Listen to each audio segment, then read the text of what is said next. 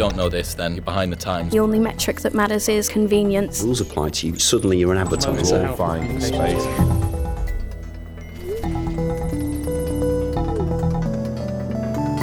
This week on the Social Minds podcast, we're always experimenting and trying new things, and we've always got a tank ready with a new product in it. We're joined by Josh Benge, the head of social media at BrewDog, to discuss how conversation on social and trending topics inspires everything at BrewDog, from PR to products. Yes, as you'll hear in this podcast, social media can be a real battleground for any brand, with pressures that aren't present on other media. Fortunately, BrewDog is a brand that knows its onions. In this podcast, we discussed the golden rule to reactivity being that there is no golden rule, going from controversy to controversy for good, and the importance of offsetting your dog's carbon emissions. Being carbon negative or reducing X amount of carbon by 2035, 2040, 2050, it's just too late. All this and more coming up.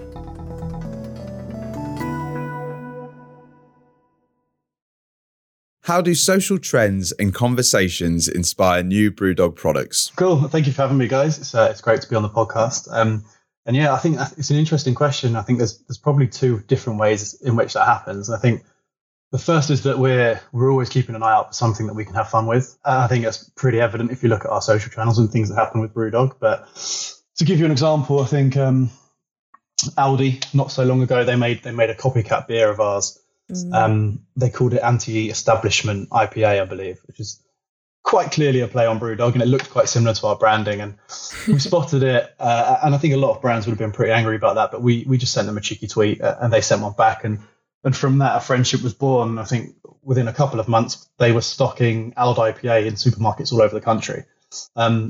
So yeah, the trends really do inspire things for us, and we're always looking for those opportunities to jump on those moments to see if there's a product or at least a bit of social fun that we can have. And it doesn't just have to be other brands. I think there's one of our favourite examples of the past year is when a certain Dominic Cummings took a trip to Bernard Castle. Ah, yes.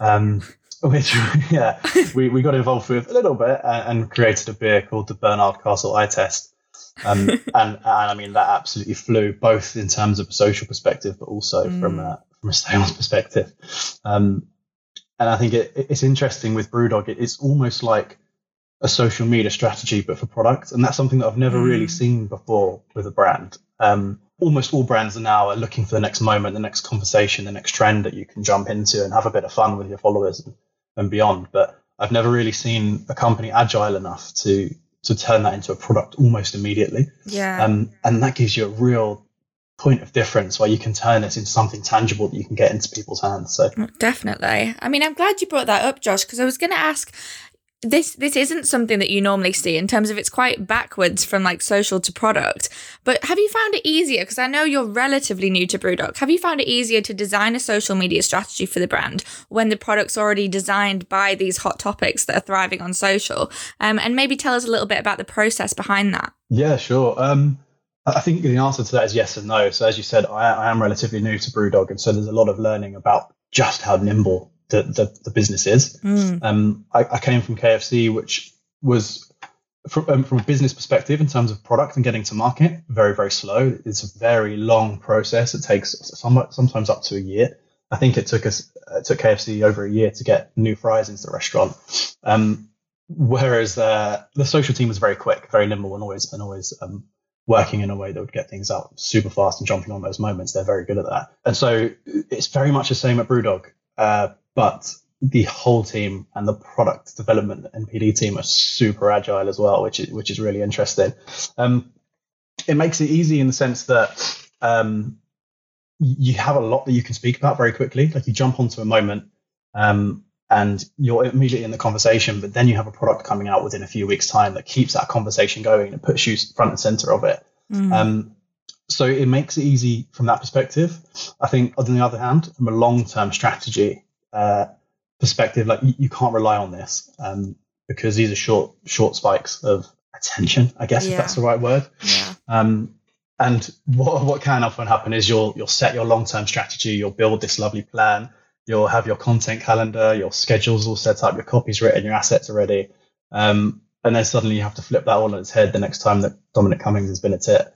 So you I mean, if you're doing that every single time, I can imagine it gets quite disruptive. Yeah, exactly. So you build your plan, and it's often then just pushed back a week whilst you're dealing with a new beer that's coming out. But it keeps things exciting. And I think to do so, to be that nimble, like a lot of it has to happen in-house. So we do have agency partners, but they tend to be for us our bigger campaigns that are going out. For the always on reactive stuff, it has to be done in-house because it just has to be really, really quick. So we have designers and creatives in-house, and we have people in social that turn that around in an instant. And on that note of speed, Josh, as well, speed obviously being a massive one, what does social media offer you that traditional media probably doesn't? I mean, social media agency, we're always going to fly the flag first. And how has that adapted as the business has scaled as well? I think, well, for BrewDog particularly, I mean, social media makes up probably 80% of its marketing. So the vast majority of the business is done on social. And so you kind of look at it from two sides. You've got the brand part of it and you've got the sales part of it. And through the pandemic, it's absolutely been the lifeblood of our business. And the first way is from the communication level. You can speak to people, hear what they want, see what's happening, react to that, and then tell people what's going on. And there's no better place that you can do that. And especially listening to people.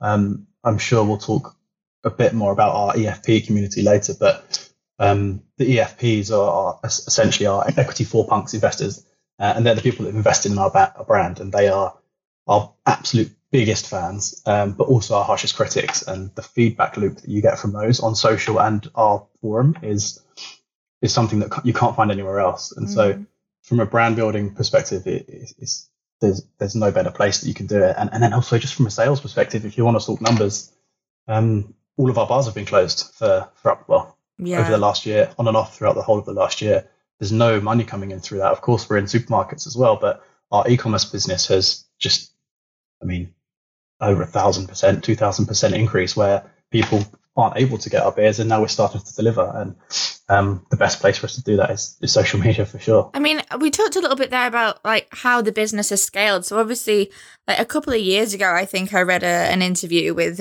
someone at BrewDog saying that they'd specifically chosen to take a social first route over traditional media because, it wasn't aligning with the way that, you guys did things. Obviously, you've got an IPO coming up. The business is scaling massively. I want to know how you've been able to keep certain things going as that's happened, and then what things have had to change. So one thing I've got in mind is the brand's punk reputation and its like really loud personality. How has that had to adapt to your growth? Yeah, this is the killer question for us internally at the moment. We've seen incredible growth, but the birth of this company has been through that attitude from being punk, from being a little bit crazy, and some of these mad stunts that we've done. And we've built this community of people who love us for that. But as you grow, naturally you start to reach a wider audience. And there's two things happening. BrewDog is growing massively, but also the craft industry as a whole is hugely growing and starting to take a massive chunk of the market away from your more traditional kind of lager market. And so as we become more mainstream, both in terms of our size and just because the market is moving that way, it becomes really, really important for us to figure out how we keep our punk almost identity and our core brand, and at the same time appeal to this wider market who doesn't perhaps know all of this history that we've had before. And it is one of the biggest questions that we have internally of how we do that. And I think there's also the question of kind of cultural changes, and some of the crazy stunts that we'd have done in the past just aren't quite as suitable for the current times. And so you have to be really mindful of a lot of different things that are happening at the same time. Yeah. And one way we've started to do that is kind of move away a little bit from the more crazy stunts and start to really put our energy into other things and things that matter. And we truly believe, like at BrewDog, that businesses can be a force for good, and we want to lead that. And so there's a lot of movement across the board towards focusing on sustainability and climate change and the things we need to do to save the planet from a global governmental level. But the numbers, if you read into it, like the dates and the timing are not enough. And a lot of businesses and other brands who are committing to being carbon negative or reducing X amount of carbon by 2035, 2040, 2050. It's just too late. The science tells us that it's too late. And so it has to come from businesses. It has to come from brands. And we need to be the people to be making that change. And that is now what Brewdog is committed to do. And we want to be the brand that are leading the way in that and encouraging other people to do the same. And sometimes that may be with us helping out other brands. Sometimes that may be by us calling out other brands. But it's something that is a massive focus for us. The sustainability stuff you guys have been doing is massive and it sort of pledges. And it's interesting to see how a brand can touch so many areas. But obviously sustainability is a real hot topic at the moment. But one thing that is always prevalent is that brands, especially brands like Brewdog that put themselves really out there, you're bound to get like that share of controversy and backlash on social. And I think one of the things that is really valuable for our listeners and people who work at brands is to know how you sort of deal with that. What is the strategy for dealing with that? And is opening yourself up in the way that you do brands have much to fear from just sort of being themselves? Yes and no. Again, I think we have definitely experienced our fair share of controversy and backlash on social. It comes part and parcel with doing some of these more crazy out there stunts, but you always seem to bounce back though. Like you don't seem perturbed by it. No, well, this is it. I think you're always going to upset somebody. And as long as you try and minimize that as much as possible and be prepared for it, then you have to set yourself up in the best stead that you can. And often when we're doing something that's a little bit out there, we'll know that we're going to stir the pot a bit. And sometimes that's even intentional, as long as it's not too far. Sometimes that is intentional, but you have to prepare for that as much as possible. So we will look at, as a social PR brand team, we'll look at every sort of possible eventuality or that may come back at us and try and pre-plan for that as much as possible. So we'll have like our FAQ docs, and if someone says this, then we'll say this. But that said, you can't always predict it. And so you just have to be ready when the time comes. And we only do things that we truly believe in as a brand, as a business. And it's not just like controversy for controversy's sake. Not so much anymore. Perhaps back in the day, not so much. No, not so much anymore. Now the controversy. Hey, at least you're honest. Yeah. But now the controversy always has an angle to it. You know, we created a mega beer, which is Make Earth Great Again, and that was a dig at a certain previous leader of the free world.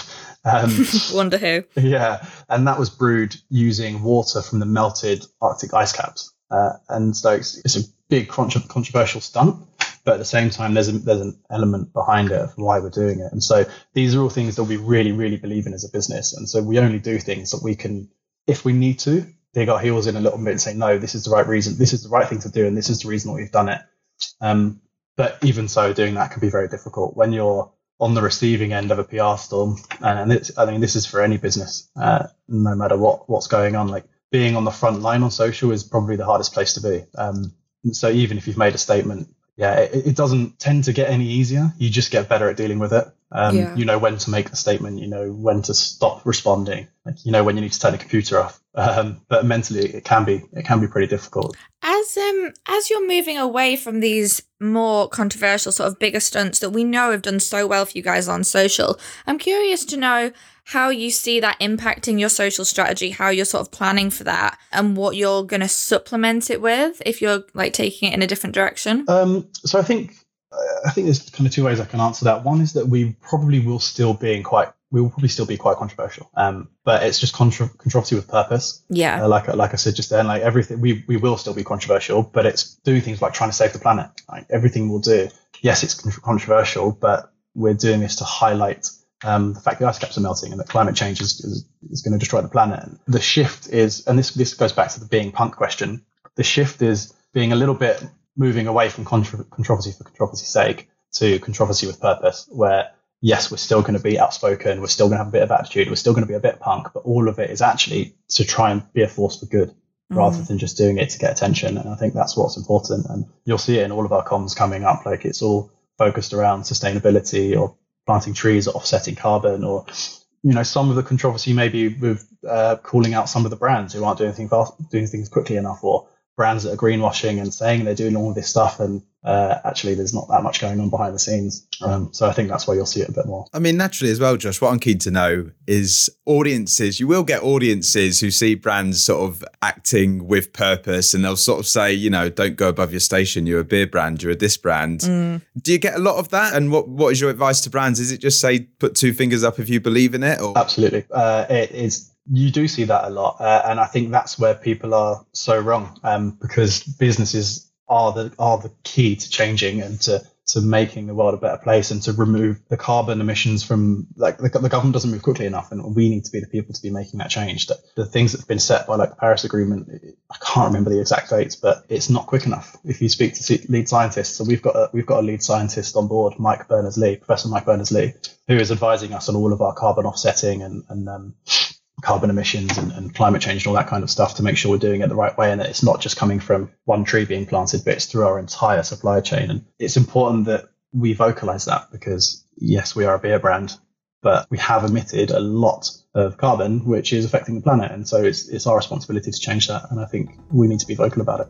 Hey, you're listening to our Social Minds interview with Josh from Brewdog. So far, it's been interesting listening to him talking about some of the company's best recent beer stunts, controversies, and the importance of purpose. Still to come, we're talking about how Brewdog designs beers with climate change in mind, how the brand is having to adapt their punk personality on social as the business grows, and how brands can avoid coming off as self-serving when talking about their own activism. So stay tuned for more.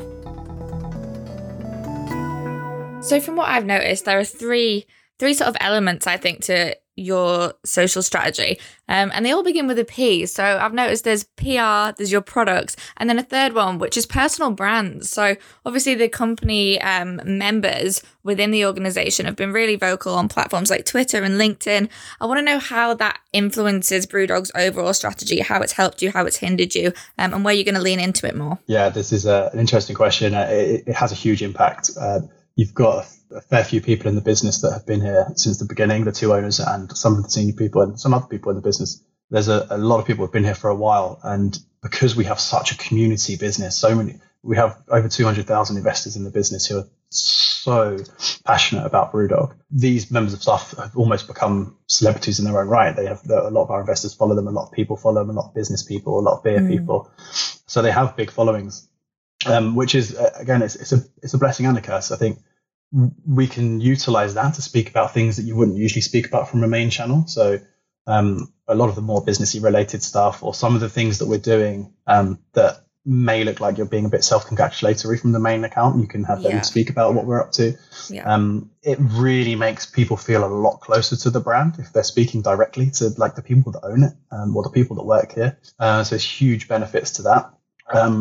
And even sometimes with marketing, if we've got a campaign live, we'll plan our kind of like our launch phase, our sustained phase and stuff. If it starts to dip, we can utilize those guys to share it and keep that conversation going. So there's a lot of benefits to it.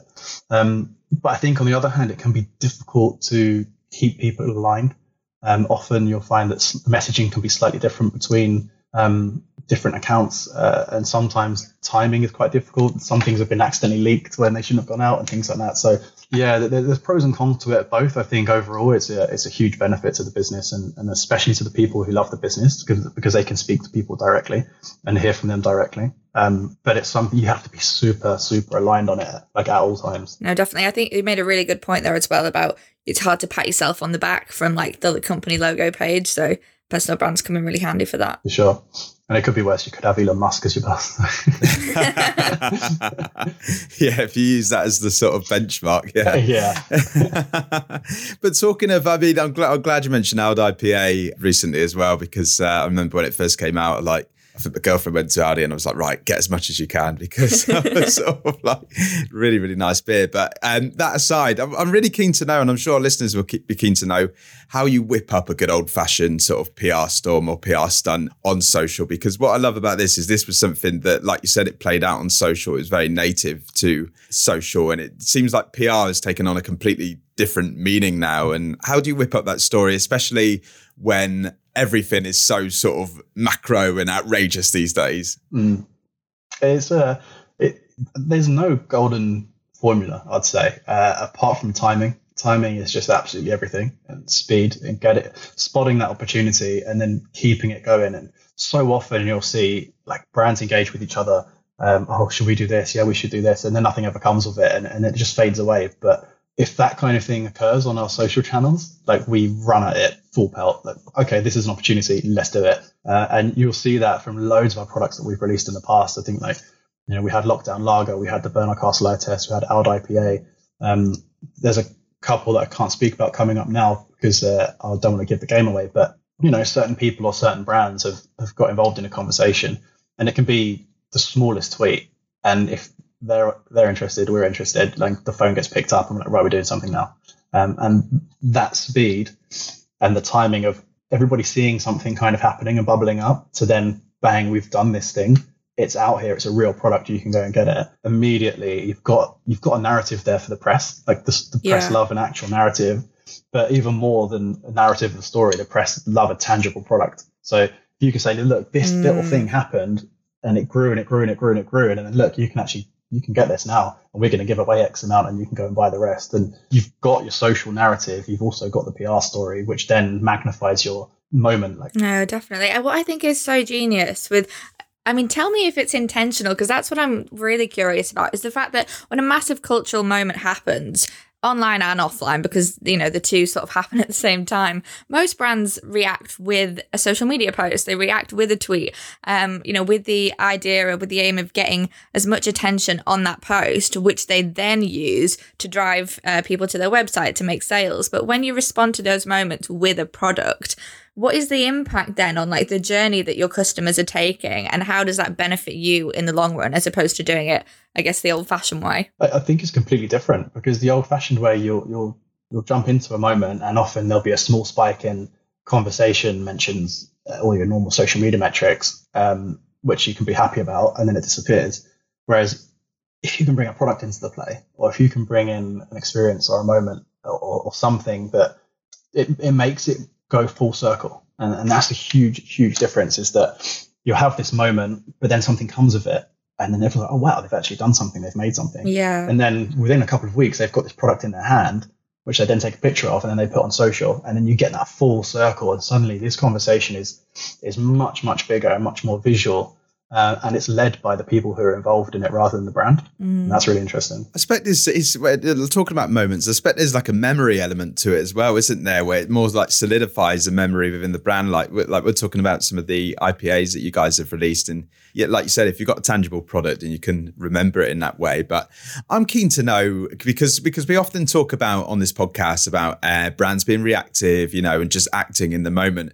I'm keen to know what does that look like internally? And I know you can't give loads away, but what are the initial conversations? Is it the fact that somebody's seen something on Twitter, so somebody tells their colleague or the person next to them, and then until it gets to the two co-founders? Looks like a lot of people running around an office. It's happening. There is a lot of people running around the office. I think the beauty of it actually is that it can come from anywhere. But yes, usually it'll pop up on something like social. We'll share with our immediate team and the marketing team, and we'll get pretty excited. We will usually then whip up a few ideas of where we think it could go, and then we'll bring in the people who are necessary. So the owner is always really involved, and he loves all this kind of stuff, which is great, because then he makes it happen immediately, which is always helpful.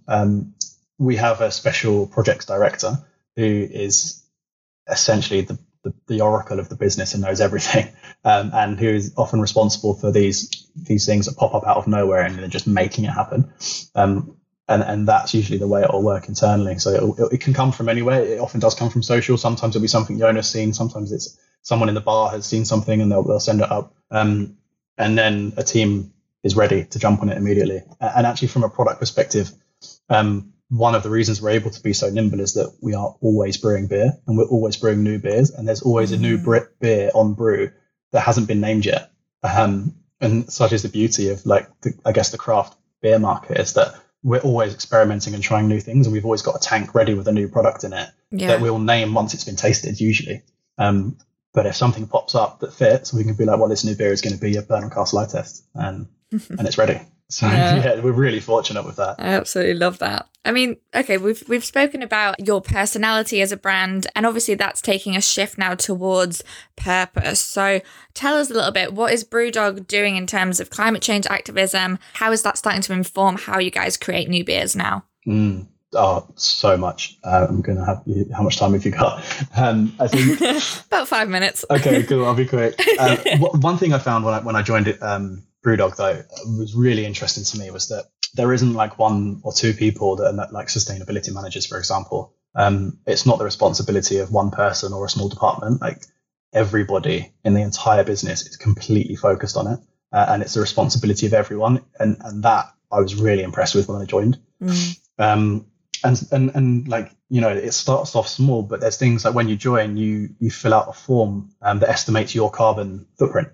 And then BrewDog commits to double offsetting your personal carbon. So you're no longer creating, you're now having a positive impact on the planet rather than a negative one based on everything you do, your air travel, what you eat, your car, everything that you do.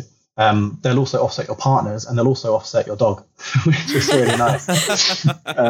But you'll be surprised the amount of carbon produced by a dog is crazy when you look at all of the long-term food and all that kind of stuff. There's a lot of carbon. So yeah, we offset your dog. And so there's all little things like that. And something that I'd never thought of before is pensions. You don't really consider that at all when you think about sustainability. You often think about transport or packaging and production, but actually every company puts a lot of money into personal pension like business pensions. But often those pensions are investing in non-sustainable businesses or like fossil fuels and that kind of stuff, which you don't consider. So that's something really important to look at. And the pension pots that we invest into are all green. So there's that from kind of an employer perspective, but then like on a macro level, we purchased, it was originally 2 acres of land, but now I think it's way, way more than that. In the Scottish Highlands, which is all like kind of peatland that we are now going to have started planting trees in. So for every beer that gets sold, we plant a tree in this forest to help us offset the amount of carbon we're producing at the moment. That's very early in the stages. So currently we're working with the Eden Project to plant trees on our behalf whilst we get that up and ready, and then we'll start planting our own. But that's a huge effort to try and offset the carbon that we're currently producing. But we'd also like to get to carbon, like not be producing any carbon at all. So that's a big focus for us. We've built a wind farm next to the brewery. So much of our entire brewery is wind powered now. Don't quote me on that, but I believe it is. We are building an electric fleet so that we're no longer using fossil fuels in our transport. Our latest beer, the Lost Lager, it uses surplus bread. So food waste is one of the biggest issues for carbon and for climate change. And if you think about supermarkets with all the sandwiches they have, like what happens to the ends of those loaves of bread? Something I've never thought about before. Every single loaf of bread has an end either side of it, and none of that gets used. It just gets wasted. And that's a huge amount of bread. So we now work with supermarkets to take that off their hands, and that's what we brew our Lost Lager with. So there's so many different things that BrewDog are doing, and every day, like you said, I've only been here for a few months, but every day I'm impressed by this new initiative that's coming up. No, it is really amazing work. Yeah, one was announced today. Actually, I'd love to speak about it. It's called Planet First Locals, and so if there's a small bar or pub that has 2 of our beers on tap, we will then bring in our carbon experts to work with them to calculate the carbon footprint. And help them build a plan to reduce it, and we'll also help to offset it with a section of our forest dedicated to them, which I think is amazing. So we're now helping other businesses to become more sustainable as well. What I love about this as well is it sounds like, feel free to take the floor, Josh, but in terms of like advice to other brands who are trying to get to this point, it sounds like the way you need to go about things is very creative thinking and thinking out. I hate saying that word, thinking outside the box, but it's not a cookie cutter strategy, is it? Is it just sort of auditing and looking at everything you possibly do and finding creative kind of ways of offsetting carbon or whatever it is in terms of purpose that you're looking to do, whatever aspects? Yeah, absolutely. You have to be creative and you have to invest in many cases, and that's often why a lot of businesses are failing in this respect, because it does take investment. I can't remember the number, but I think we've just invested around 10 million in it's super scientific, essentially in a huge piece of factory equipment that's going to convert air, so a certain type of air, into a positive type of air. Like, I'm not explaining this very well. I'm not the most scientific, but there's a lot of money that needs to be put into this, and so.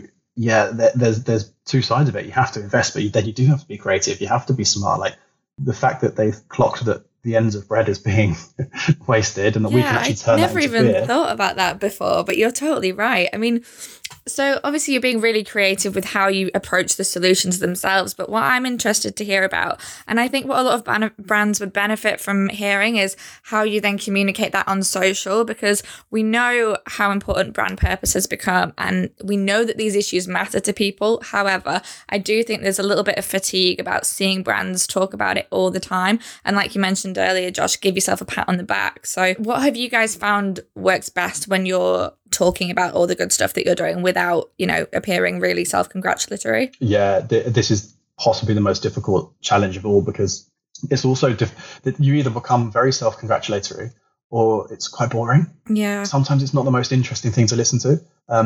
And so how you communicate that is really difficult. And honestly, we've probably got it wrong a few times, or we have been quite self-congratulatory, like, look, we're amazing, we're doing this thing. And the tone isn't quite right. And so I think everyone has, to be honest. Yeah, it's really hard. And I think sometimes it's a matter of like working with other people. Like if I relate back to one of my experiences with KFC, they had an amazing food donation scheme where leftover food from the rest of the day that would usually be wasted was donated to local homeless shelters. And it's an amazing story. And we created a great video about it. But it was very nice and very almost a little bit self-congratulatory, and it just didn't really stick. And so they then partnered with Unilad a couple of years later, and we got them to tell the story for us using an influencer they worked with very often, and just repositioned it slightly and said that food waste is an issue in this country. Here's like X amount is wasted. Here's what KFC is doing to tackle it. And you've got a far more entertaining piece of content, and also the mindset of the viewer is a very different place where they're more willing to listen. So a lot of it is down to the approach. And actually, this is where we can probably be a little more punk and keep that punk in the way that we speak about it. So not so long ago, we released an advert with posters around the country saying, fuck you, CO2. But the C and the K was covered by a picture of a can. And that's kind of how we keep our core, like we were speaking about earlier, that's how you keep your core personality and brand whilst doing good. And then you can spice up the more like corporate developments at the same time. It's win-win. Exactly. Yeah. I love that. It's come full circle and back to the brand values. But Josh, thank you so much for joining us on the podcast. Some really interesting nuggets there on all manner of topics as well, including sort of product development. So, really hope the best for BrewDog. Not that you need it. We'll be seeing all these stunts and crazy campaigns and all the sustainability efforts taking place as well. So, and everyone go get a can of ALD IPA. Yeah. Thank you very much. It's been great speaking to you guys. Thank you for listening. We really hope you enjoyed this episode. If you did, please remember to leave us a review on iTunes, because it really, really helps and allows us to bring you brand new episodes every single week. This has been the Social Minds Podcast with myself, Theo Watts, Eve Young, and produced by Ollie Thompson.